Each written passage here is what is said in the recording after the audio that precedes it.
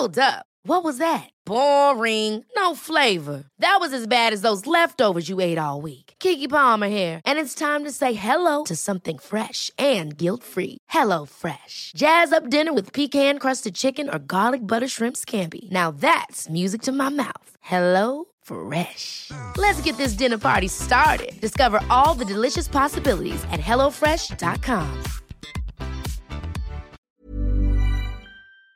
This episode of Silent Giants is brought to you by Ally. Ally, powered by Verizon locations, are developed by Verizon, the world's leading technology company. In collaboration with Ally, a membership-only community workspace for creators. Each location is a community curated powered by the emerging technologies and thought leadership of Verizon.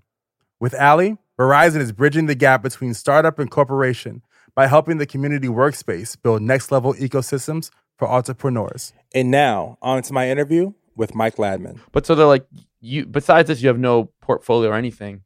You have all this music. Why don't you go for the music producer internship? And I was like, what is that? Yeah, check it out. I'm your host, Corey Cambridge.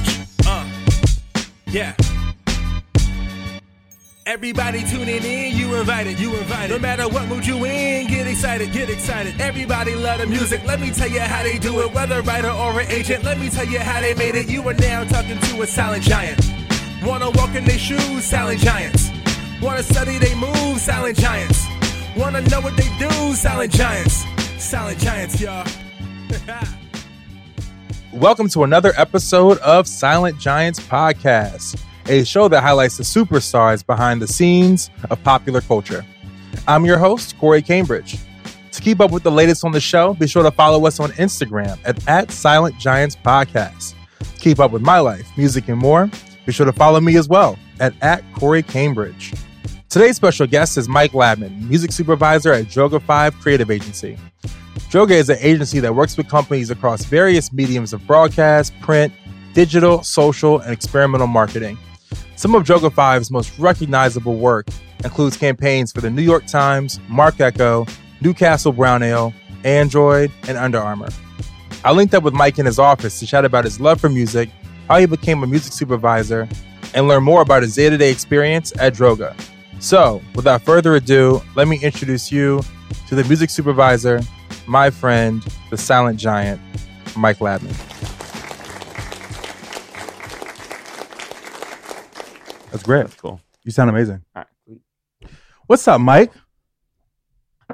Hey, cool. This is the most relaxed interview I probably have ever had. Yeah? As far as how does it start? Typically, it's preparation. We have to make sure you're talking to the microphone and you can talk, make sure to talk slower because it's a podcast and blah, blah, blah. It was preparation. No, this was let's eat some cashews. Let's look at apartments. There we go, right? Cashews, apartments, all good. How's the apartment hunt going? It's getting there. I think after your help, I think we're going to be in a nice spot because I haven't found someone who gets Brooklyn and I think gets what I'm looking for. Well, look, your neighborhood is a representation of your personality. Why the neighborhood is important is because your friends are the people who are going to help you, right? That's how you figure out if you want to be in finance. If I want to be a finance person, work on Wall Street, I'm living in Hoboken. That's where they are. Yeah. That's where they're hanging. Yeah. But if I want to get into being a painter, well, I'm going to live on the Lower East Side. I'm going to live in Alphabet City. I'm going to live in Williamsburg. I'm going to live somewhere, or Bushwick. I'm going to live somewhere where artists live. So I think it's a very important element of your personality and where you want to go in your life and your career is who you hang out with. Yeah. It's which when we were chatting last, it was cool because you highlighted some things that I think I thought were wrong with life or just not as planned. And then just in terms of that, of where you are and who you surround yourself with, something that I'd been doing, but I don't know if I was doing it necessarily consciously. Yeah. But noticing that by doing that, or for a while, I think that's what I was right with neighborhood not mattering was I kind of separated this work and personal thing for it was two different things. Mm. And then the longer I've been doing it, just especially in the music side of things, all those people just became good friends. And once it's just those sorts of things kept mixing, that's when I found could elevate and have these other chats of really inspiring things like we were talking about. Like, where is music going? Where is advertising going? Where is media content? Like, where am I going in this?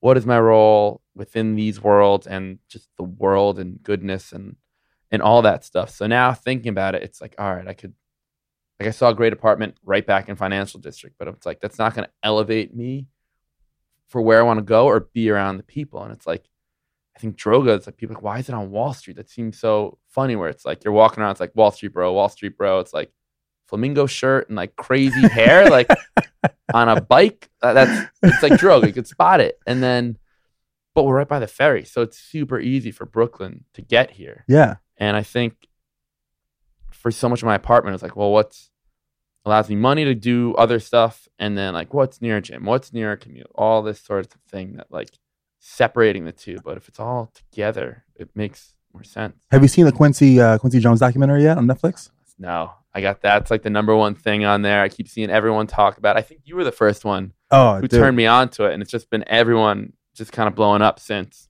Well, it goes back to the point of when you watch a documentary like that, Quincy is always hanging around music or creative people. You know what I mean? Like that's his world. Like he lives his work. Yeah. You know, his friends are people that he makes music with. You know, like that's or he not just music, but he can create with, whether it's like, yo, we're going to build this television platform. We're going to make Vibe magazine, or we're going to make, you know, the Fresh Prince of Bel-Air. He's always surrounded by work.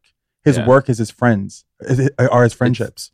It makes sense. And that's also, I was just listening to the Tim Ferriss and Rick Rubin thing. Ooh, I got to hear that. That was an early one, so I missed that. That was I was lucky. It was kind of that thing by kind of just hanging with people and having these conversations. People just start introing me to other people, which just led to I had an amazing conversation Monday for 2 hours with Zach Cowie, the music supervisor for Master of None, among other things, which I always reference that show as like, this is what, and I think the public noticed too, what great music supervision is and should be, and was such a fan. And we just talked about just everything. Did you always want to be a music supervisor?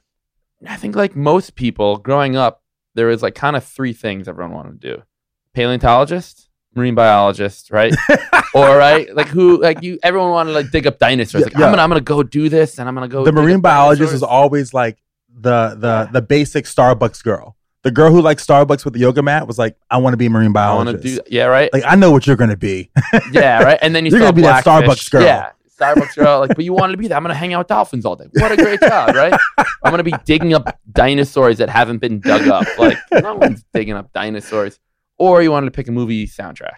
Yes, right? Yes. Like everyone had that thought. And so in high school, I remember, because I once I figured out music was my thing, when I was super young, first grade, I was like, I'm gonna be a New York Ranger, hockey. And then fifth grade, I picked up guitar and just went, nope, we're going music. What's the story of you getting your first guitar? What's the story behind that? I guess the first thing was I wanted to do was drums. I saw a drum solo like at the school band orchestra, whatever that thing was, whatever the show was. I think they did like Green Day. I was like, oh, that's so cool, And I saw a drum solo. I was like, that looks awesome. I want to do that. And so my parents got me, they got me drum lessons. And he sat down and gave me a little circle flat drum pad and some sticks, and we started going quarter notes, just hitting, and I was like, this is terrible and boring. Like, where is that? I want to smash a cymbal. I want to be that cool guy. And it was like torture for me to practice. So that lasted a month, maybe. Didn't dig it. And then I heard a guitar solo, which in a Real Big Fish song, Beer, and I was like, no, that sounds cool. I want to do that. And I was visiting family friends in Massachusetts. And he had this little Toys R Us, guitar with like a speaker built into it. Mm-hmm. And he taught me 2 songs, Smoke on the Water and Wild Thing, which is also Louie Louie, just depends. Same song, just different lyrics, but guitar. And I was hooked. They're both like, 3-4 note songs, but it was like the most fun thing. Did you find that, like one thing I struggle with the drums versus like guitar or piano is the melody. Did you struggle with the fact there's no melody with the drum? It's just a beat? I think if I was on a drum kit and could hear the music, I would have maybe liked it more. Yeah. But that was it. The guitar was like, I was just hearing just hearing smacks. Like, you know what I mean? The guitar was like, oh, I hear a song. That's what I heard a song. I heard a melody.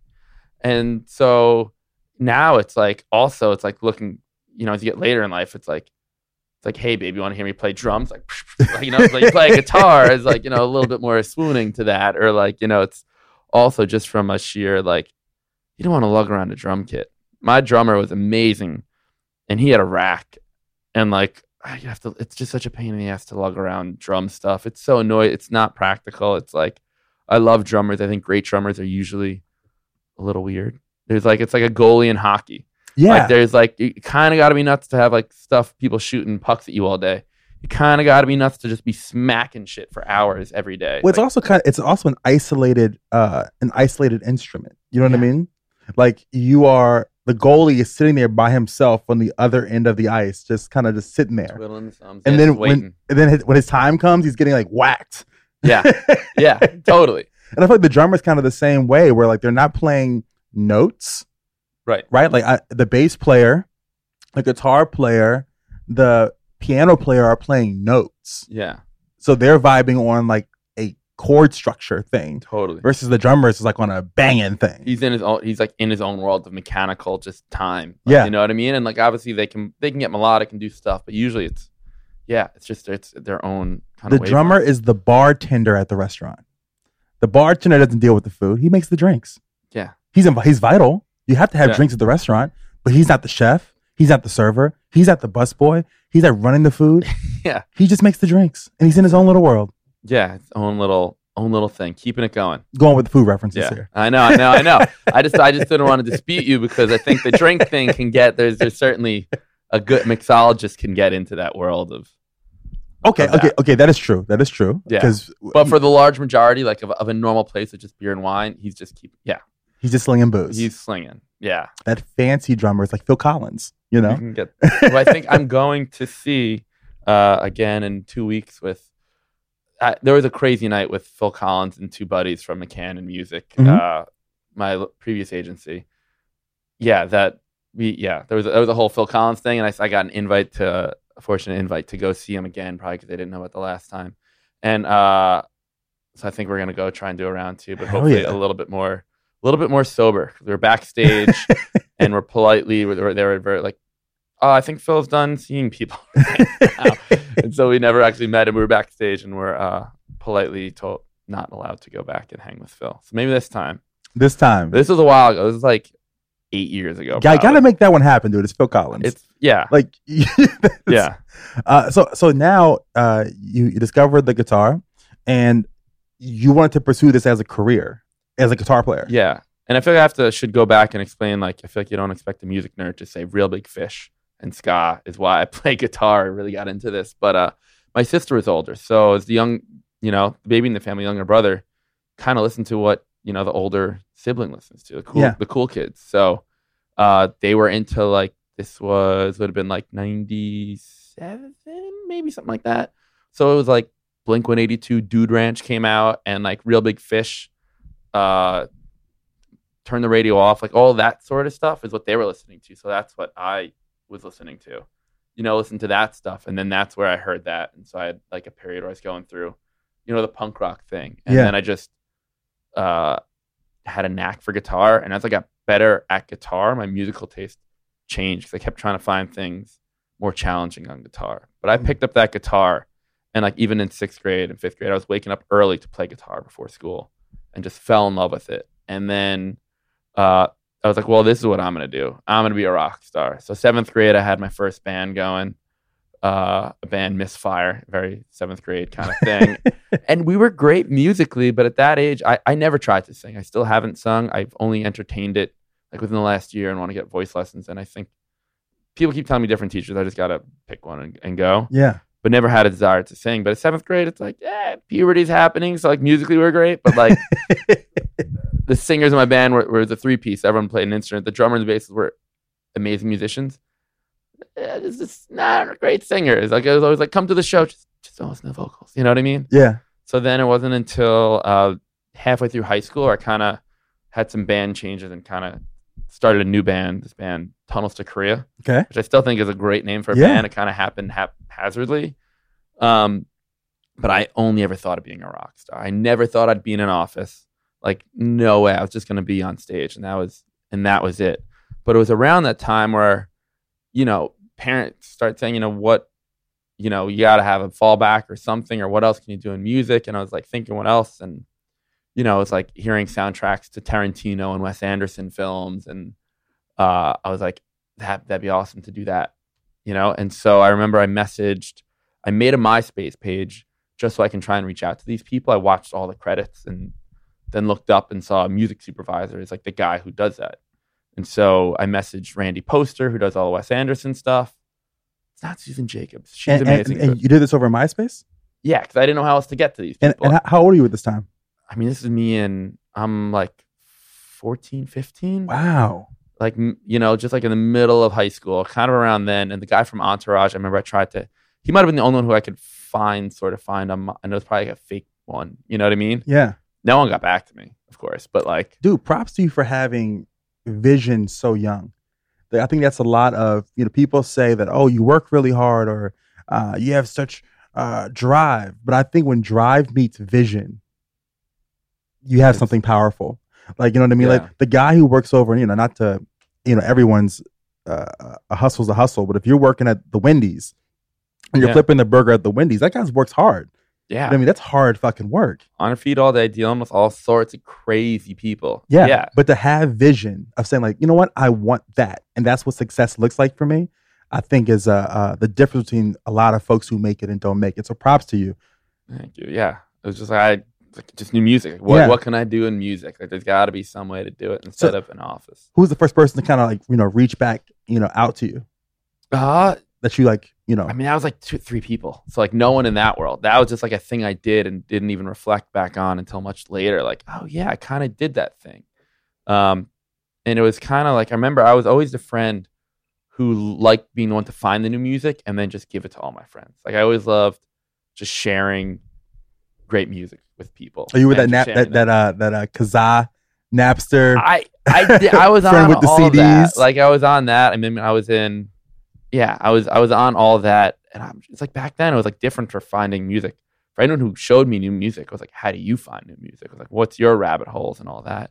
And I think the number one way to do it was like, you get a CD and you just read the liner notes. Like, what do they sound? Who are they thanking in their credits and all that? And then, later I learned all music, and then you see what's the best album from them and who are they influenced by, and like trying to just get whatever I can from these artists who I totally idolize, like who inspired them, what are they listening to, and then just going there. Where'd you go to college?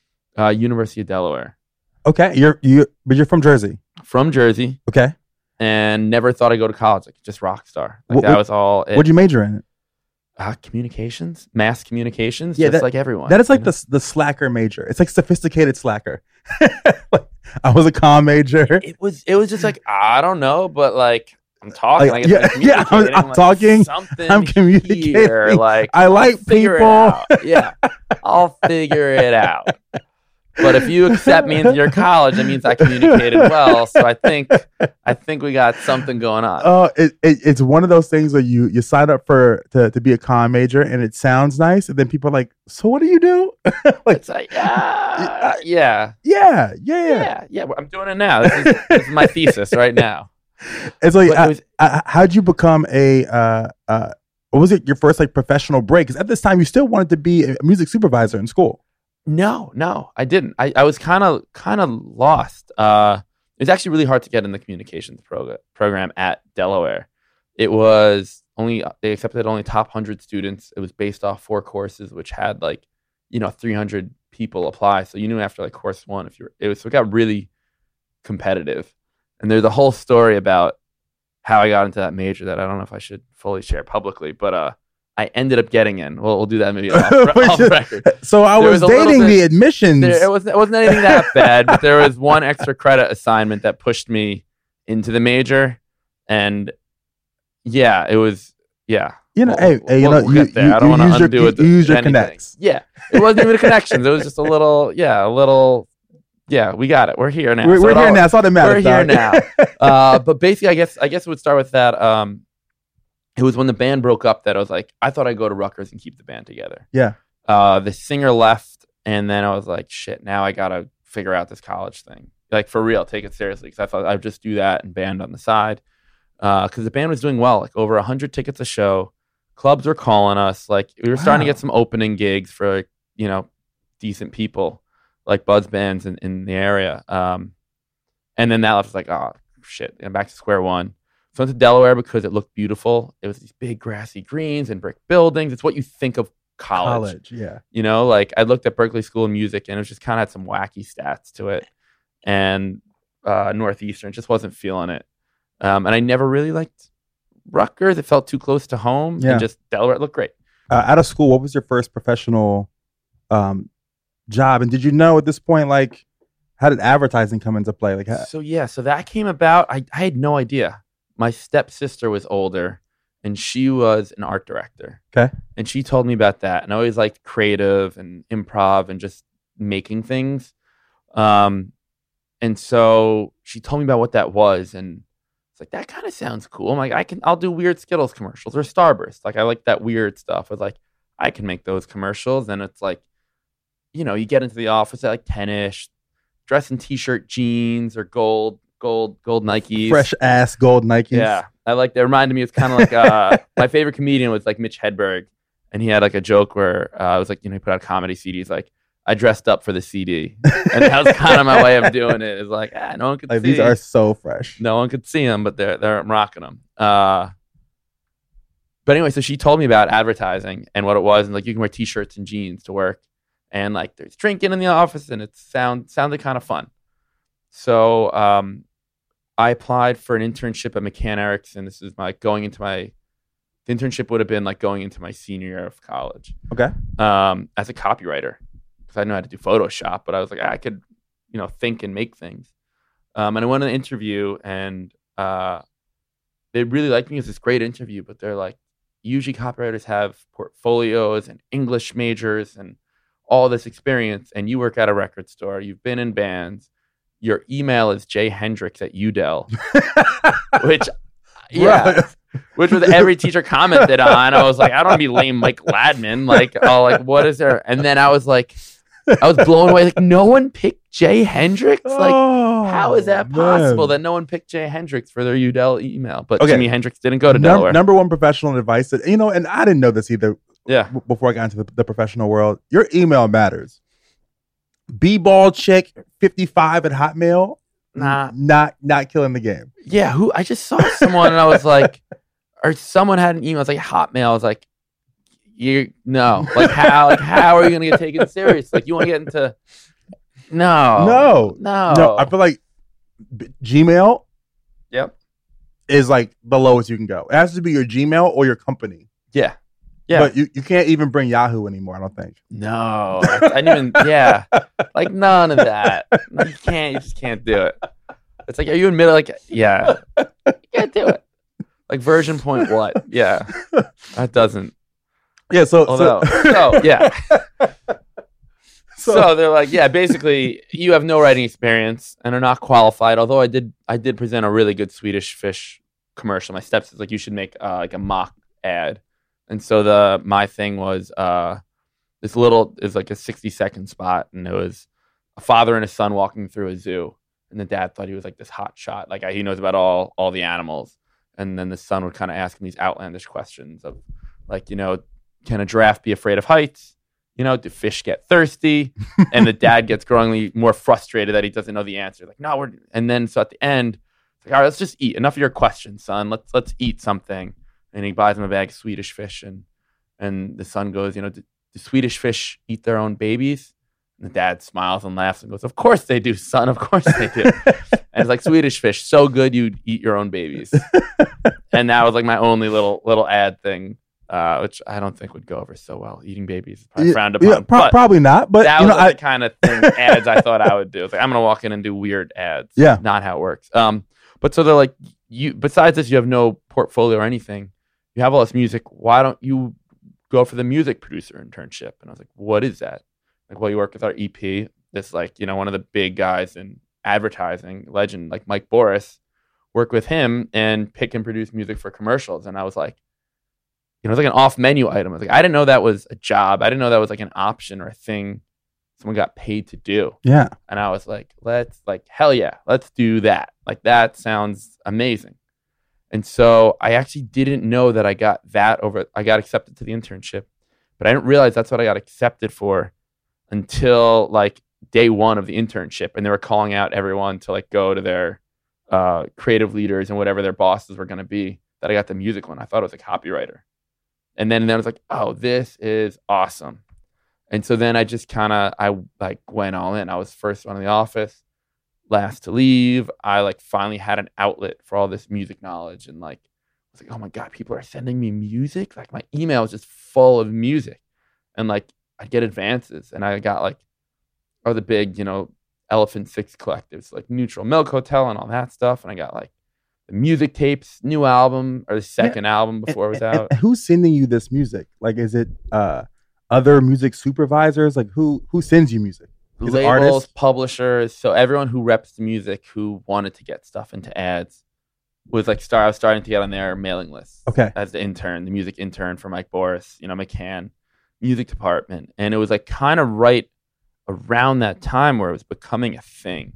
Like, music and commercials was becoming a thing. It was like the Feist Apple commercial came out probably when I was still in college, because I remember but that was a big one. And then like around this time was sort of when like Phoenix 1901 was in Cadillac, and Justice Genesis was in Cadillac, and Crayola was doing cool stuff with like they had a Unicorns commercial and Animal Collective, and I think there was another cool one they did. And then the Dodos were in like a Miller, I think, commercial. And I was seeing all these indie bands in commercials. Like, this is so cool. And back then, like, indie really meant something. Like, the record stores, you'd have stuff that was like just for indie record stores. And that's, I think, when Pitchfork really mattered. Like, their ratings, if it was best new music or recommended, like, we would stock up on those CDs, like, because they would fly off the shelves. And so that's like when you had all the kind of indie darlings of like, it was like Grizzly Bear and LCD Sound System, and Bon Iver is on his first album, and Vampire Weekend had their first album, and all these bands like kind of were like, they were huge to us, Because I had a chance to interview a woman named Mary Wood. She has a company called Frisbee. She was one of the a legendary jingle writer, especially like back in the 90s. So she did like Pepsi song with Aretha Franklin, and she also did 7-Up. It's an Up thing. She sang that one too. Yeah. But we had a good conversation about the shift that she's seen in the advertising industry, and she was mentioning like back in the day, a band like Nirvana or I don't know, Pearl Jam would never. Ever catch yourself eating the same flavorless dinner 3 days in a row? Dreaming of something better? Well, HelloFresh is your guilt-free dream come true, baby. It's me, Keke Palmer. Let's wake up those taste buds with hot, juicy pecan-crusted chicken or garlic butter shrimp scampi. Hello Fresh. Stop dreaming of all the delicious possibilities and dig in at HelloFresh.com. Let's get this dinner party started. I'm Sandra, and I'm just the professional your small business was looking for. But you didn't hire me because you didn't use LinkedIn Jobs. LinkedIn has professionals you can't find anywhere else, including those who aren't actively looking for a new job, but might be open to the perfect role, like me. In a given month, over 70% of LinkedIn users don't visit other leading job sites. So if you're not looking on LinkedIn, you'll miss out on great candidates like Sandra. Start hiring professionals like a professional. Post your free job on linkedin.com/achieve today.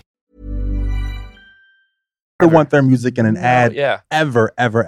But because of the internet and Napster and these streaming sites, now there was a demand where they were like, we can make money off of this. And they started sucking up to the ad agency. Was that something that you experienced as well? So back then when those things were happening, like, there's original. So for what I do, there's the easy way to say it, there's the two kind of bread and butter parts of it. There's a lot more that we do, and personally that I look to do rather than but you're putting music to picture.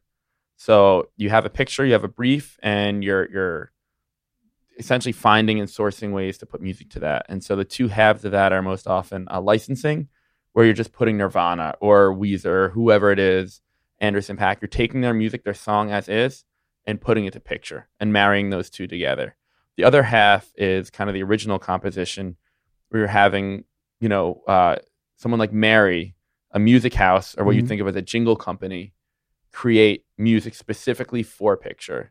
And I think the jingle may be sort of coming back more than it had been, but like usually it's not a jingle. Usually it's just a score, what you think a movie score would be for an ad. And now as things have changed, artists more and more are doing that, where I've had an insane range of artists, whether it's went final or not, write for ads, which is awesome. We had, Panda Bear, a band that I've loved, Animal Collective, who I love forever, scored 6 Uniqlo spots for me.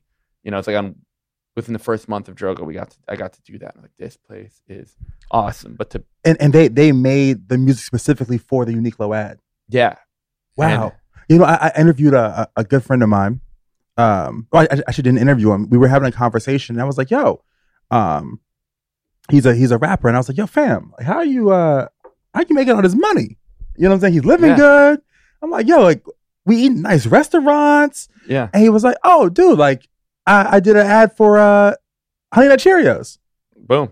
Like, that's my voice. And I was like, yeah, that's a cool gig. And so being able to, I think artists now are realizing, you know what? I can be this entity, this artist, this guitar player, this singer, this rapper, but I can also lend my talents to the corporate world and not have it interfere at all with the brand that I'm building for myself personally. Yeah. And that's so, I kind of digressed, but so I think you had these indie bands sort of doing it because the ads were kind of cool. Those ads were kind of cool. It's a way to, back then it was certainly lesser budgets because of that indie thing, but like it was a good little paycheck. And so I know Of Montreal did an Outback thing where they changed the lyrics to "Let's go to Outback tonight," and they caught a lot of heat for it. And he's like, I've been a struggling artist for 10 years.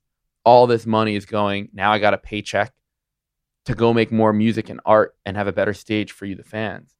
And that's kind of where I think it happened, where artists, they were losing streaming sales and all these other sales, and they saw it as a means of, hey, we can finally get paid and we can record our next album. It's a means to do art. And it's a means to now, it's like it's a way to just get your music out there. It's mutually beneficial. I think there's some places or brands that can be where it's like, hey, maybe you're welcome, look at all these exposure, but it's really mutual beneficial because it's elevating the brand and the spot by having this cool band in there. And I think a big shift was because it was frowned upon for so long. It was selling out. And a couple of years ago, I was fortunate to go to a small listening session with maybe 10 people and with Moby to hear his new album. Yeah. And we just sat down and we talked for like an hour or so, but he was really the pioneer in that world. Push Play, that was like, I think the first, or it's one of the only albums ever to have every song synced. And he caught a lot of heat for that. Everyone was like, dude, you sold out and all this stuff. And he looked at it as like, well, now I have money to do art. More people are hearing my music. Like, I don't see the downside to this. He kind of looked at, I think people kind of almost look at it as like Robin Hood. You're kind of taking from these big companies and you're giving it to the bands and the artists. And, he said after a while, he'd have all these bands maybe were hating on him, would come back and be like, how'd you do that? Like, what did you do? How did you do that? Like, how'd you get your stuff? We want to do that. And I think that was a big thing of like kind of changing that shift. And then when indie meant something, it was seen as being cool. And it was like cheap. These small bands, smallish relative bands, compared to the massive A-listers at the time, were seen as indie and cool.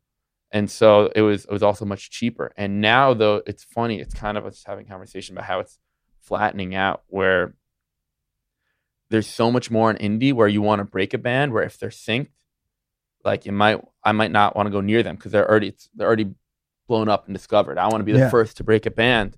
So those fees are going up because you only have that first sync. So it's kind of a poker game of like, do we want to take this ad or is there a better one coming?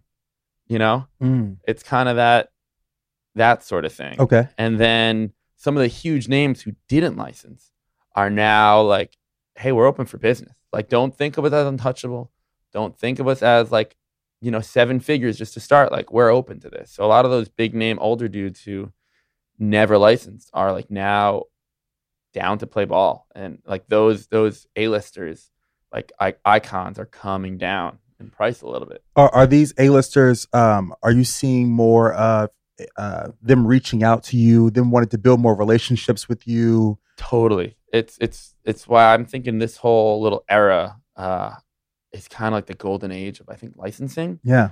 Because especially in advertising, where there's still broadcast is still alive, and it's because that's certainly decreasing with DVR and everything going to Netflix and streaming, but it still is that big thing where Big Sync can make an artist. And so now you're noticing there's a lot of these amazing listening events where labels and publishers are like kind of hosting these small intimate things with these icons, essentially, to kind of say, hey, we're open, instead of just doing an email. It's like, here, you'll get to meet this person or whatever it is. And so like it's those sort of conversations where they're smart and kind of courting, I think, the music supervisors in a way that like you can't say no to hanging out with whoever it is. Yeah, because I would imagine you're in the position now, almost like being the the playlist curator over at Spotify or Apple. You know what I mean? As far as like, hey, I have the ability and the power to say, look, I can put you in that Skittles ad. Yeah, it's that, and it's obviously, it's kind of a gauntlet of approvals within an agency or anywhere to just be like, here's a song, go and get it in there. But there kind of is that, and it's really interesting you say that, because I was just talking about friends and all this stuff. I got connected to this guy, just I'm curious about Spotify playlisting. Like, how does that work? And through a manager connected me. I'm trying to think who. Someone connected me to this great guy, John at Spotify, who does all the playlists. Yeah. For like a lot of the indie stuff, and just talking to him and just chatting. Like, there was no agenda. Like, I just wanted to know how he did what he did, and what is that like, and how does he listen to music, and how does he view music, and kind of learning that. And if you kind of really distill the music and the majority of how people get music, and the curators of that music, it's really a couple hundred people in the world probably that are really giving the music world, between all the music supervisors and the playlisters. It's a small group who are really kind of not seen. It's only recently, I think, where the name music supervisor and that job is a thing, where now there's courses on it. And I was just chatting yesterday, and there's a great movement now by the Music Supervisors Guild. These guys made this guild to kind of help bring awareness and to get it to the forefront. So it's gonna be the first ever New York ad event next Friday. Okay. Which will be great. And so I'm doing a panel for the ESPN rebrand we did with Creative and some of the guy at ESPN, Kevin Wilson, and Jonathan Hecht, talking about how we do that. But it's music and film and everything. And there's that idea of like, hey, like everyone's, there's all these other things that are getting credit for film and all that stuff and TV. But what about the guys giving people music? And so you're now, we kind of ran through. I don't know where I don't know where we went. I don't know what we talked about, because I know we talked and weren't trying to repeat ourselves. Well, you're doing music supervision over here at Droga.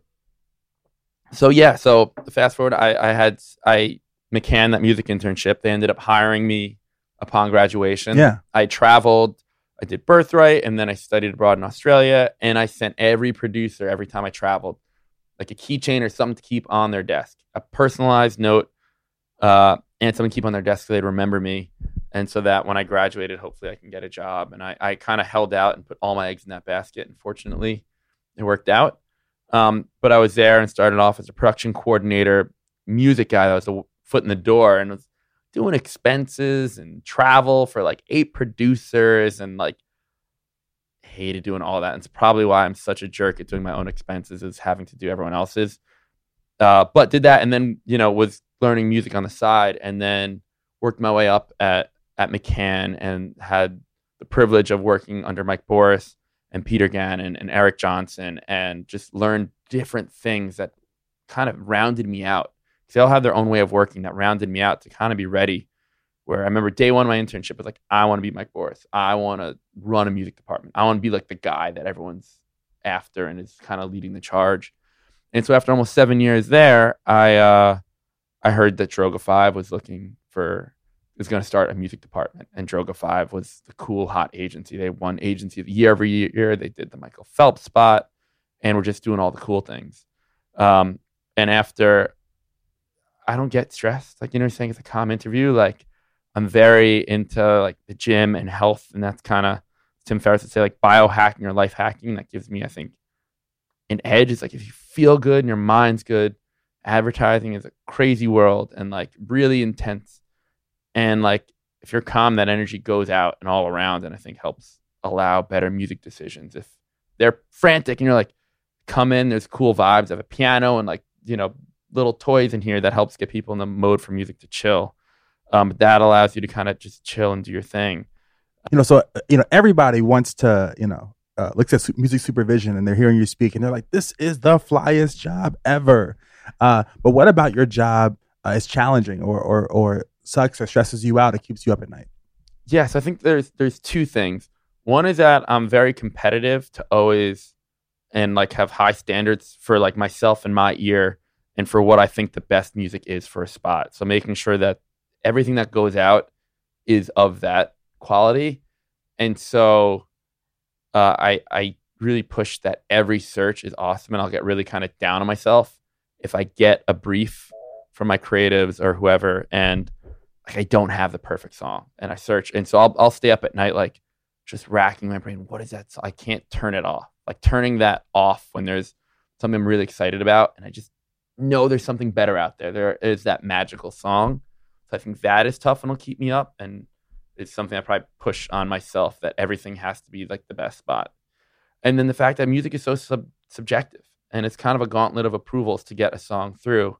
And so the way that works is basically my creatives will give me a brief, right? We have an ad and we need a song about pushing yourself and never giving up, whatever that lyric brief or a vibe, whatever it is. Or sometimes they don't know and they're just like, what do you think works? Here's film, go.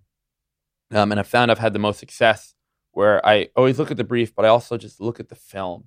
And I'll answer the brief always, but then I'll also just be like, what do I think is great? And I'll go off brief and give like some weird, dark horses, wild card tracks.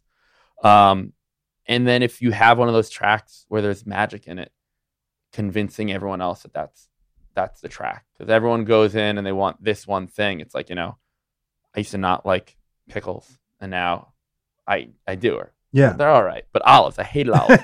I hated olives. I couldn't like eat one and play it cool and be like, no, thank you. I don't care for this flavor. I was like, yucky face. Like I hated them, and I just kept eating it and kept eating it and kept eating it, and then knew what to expect, and now I loved it. So like to try and convince people to do it, and like to convince people from different tastes and everywhere to like something, because it's just it's subjective. Everyone has an opinion or can think they're a music expert. And so, you can have 2 British dudes and 2 German dudes and like a middle-aged dude, and then just internally. And then it goes to client and they have to like it, and it moves up that chain. So I think what's so amazing, one of the amazing things about Droga is the ability to upsell. So if we don't have a budget to license and it's a smaller budget just to do a original score, they'll be like, that's cool, but here's this other thing. And to get everyone to align on one song as this is the best, especially if it's a bold choice. And I think we're really good at pushing that of like, here's what you wanted, but here's the thing you didn't ask for, and it's better. And so like, here's 5 other ads that are doing this sound right now, the blues rock. We don't want to do that. Here's something you haven't heard. And it's scary, but it's much more satisfying. That's what breaks through, is when you're doing something different than just doing the latest reference sound of what whoever else did. An idea popped in my head while you were speaking. Would it be beneficial for advertisers to have in-house producers, or is that like a thing that exists? Like, let's say for instance, for a score, if you were doing, if this was Motown back in the 1960s, they had their own band inside that played the Temptations records, the Jackson 5 records, the Marvin Gaye records. Is there a value in having an in-house production musical team to make those scores? I think it would kind of be, it's interesting because people have pitched that. I think it would be a conflict of interest and kind of limiting us creatively a little bit. The cool thing about McCann Erickson, so my last agency, they were the first ad agency to ever hire a music producer. And there's this guy, Billy Davis, who was from the Motown thing. And he did I Want to Teach the World to Sing and all these really iconic things. And so that was really forward thinking on their part. But to do that and just have one guy, I think it would limit, because there's so many different music houses. There's so many different composers. And I always, to my food analogies, which have been pretty minimal in this one, I think, compared to normal. There's a lot of music houses out there. It's a somewhat crowded marketplace with a lot of talented people. And so I think the old school way of doing it is like you have a place where they can do everything. They have all these in-house composers, and that's all they do. They make ads, and they just kind of pump it out, and it works, and it's great. And I think there's a sound to that, and it works for things. But I kind of say, like, I kind of push everyone to a corner. I'm like, what do you do that no one else can do? What do you do better? Like, what excites you? Because usually the people that started these companies have interesting backgrounds. They're from a band. They came from here.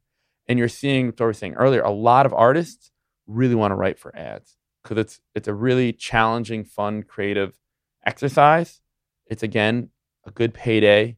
And they can either do it with their name and likeness attached or anonymously. And they just get to do it, and it's fun, and it's money, and it funds whatever and does that.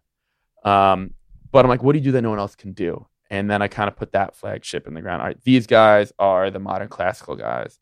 And by doing that, I think it's, you can go to a diner like the old school way, and you can get a lasagna and an omelet, but they're going to be all right. But you go to the meatball shop and you get meatballs. Like, that's the thing. Like, I want, who does this the best? Like, I want the best for everything.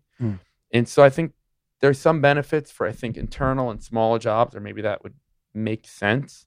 But it's also, I feel like, kind of maybe that Robin Hood of like, how can we share this money with the artists?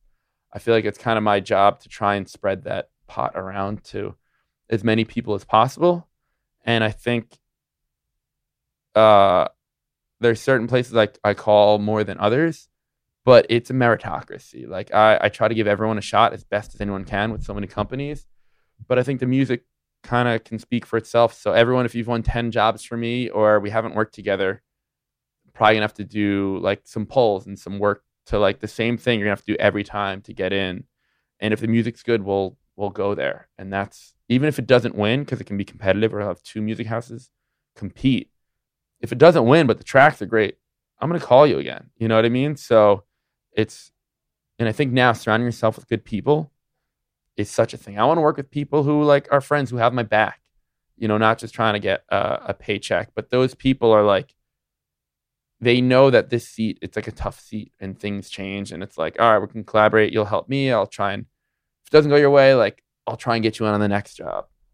And it's those people who are good people, they're who you want to work with. They're like, it's everyone wins, you know? To wrap up the interview, I always ask the same question to my guests. And, everyone is on this pursuit of greatness. And I've been blessed to have, almost 50 episodes of amazing, great people who have done inspiring work, who are pushing culture, who have shifted culture. And I know that comes with a lot of sacrifice. Like, what have you sacrificed to be great at what you do? That's a good question. It's fun. Actually, I guess I was just talking about it kind of last night, actually. I feel like I've kind of, so I was saying, like, I get obsessive. I was obsessive for guitar. I'm obsessive with music. I've been obsessive with this like whole keto intermittent fasting health thing right now. And I think it's like, and more so now, like with our chat and just surrounding myself with good people and having conversations that we had and are having now, more and more to figure out, where is music going? Where is advertising going? Where is content going? How can this help artists? How does it help me? How does it help the world? I was fortunate to go on this incredible music influencer trip in Israel by the Schusterman organization called Reality. They do 10 trips a year, so it's a music one. Like completely life-changing with the most incredible, diverse range of people. And I think what they want you to walk away with is how can we use our positions to kind of help the world a little bit. And so I think I've been wrapping myself in this world where, I have a beautiful niece in Hoboken and a nephew in Central Jersey. And I think what I've sacrificed with that and is like I'm just so wrapped up in this world and trying to figure out what the next level of greatness is. That maybe I've sacrificed some time with some like amazing friends and family, which I want to be a part of, be more in. Like I'm going home to do it. All my best friends from childhood, we're doing a Color Wars. So just a ton of stupid competitive activities. And like every time I look at my phone, there's like 70 texts about what's our team name, what's our color, and smack talking and gifts. And I'm like, I feel like I haven't been as into that because I'm so into making sure everything comes out here is great. Because I kind of take it personally. If music's going out the door, that's like my name. That's like my credit and reputation that I think I've built well over the past, almost decade. And so I think I think that, I guess, friends and family, I'm so wrapped up in, I think, really trying to greatness and kind of pushing as far as I can this music supervision thing and getting music in the world for artists to be paid and great music to be heard and appreciated, because there's so much stuff that's like, it's a very throwaway culture right now, and trying to figure out how to change it and be a part of it for the benefit of music and content and artists, and then also myself. How can I elevate that and do it in a way that benefits the artists and kind of the world? Is there, it sounds a little kumbaya crunchiness, but it's that. And also dating. It's like, it should be such a good line. I'm a music producer, music supervisor. And that's what I did in the beginning when I was making not much money. It was like the big perk is I can go to any concert for the most part on guest list, which is like, holy shit, that blew my mind. And I was thanking everyone, and they're like, no, thank you for going. And I was like, no, thank you for letting, and like those experiences. And I don't think I've made time for that at all. And like, it's like, for dating, for that whole thing where it's like, hey, what are you doing in 2 weeks isn't really a good line to keep interest. So I guess it'd be some personal stuff. Well, Mike, thank you so much for being on the show, brother. Dude, thank you. Cool ass dude, bro. It's been love. I still don't know if anyone will know what music supervision is after this, but hopefully. They have a great idea. Thank you so much, and shout out to Cat Matt too for making this possible. Cat Matt, I just hung with her yesterday. We had a beautiful, beautiful lunch, and it was a great hang. Well, hey, you're the man. You're the man. We out.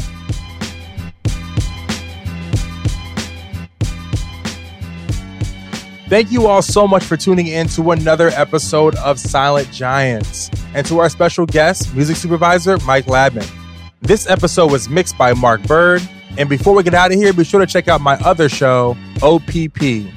Other People's Podcast is a show that highlights my favorite podcasters and the dope shows they created. You can find the link to that podcast in the description of this episode. I'm your host, Corey Cambridge, signing off. Till next time.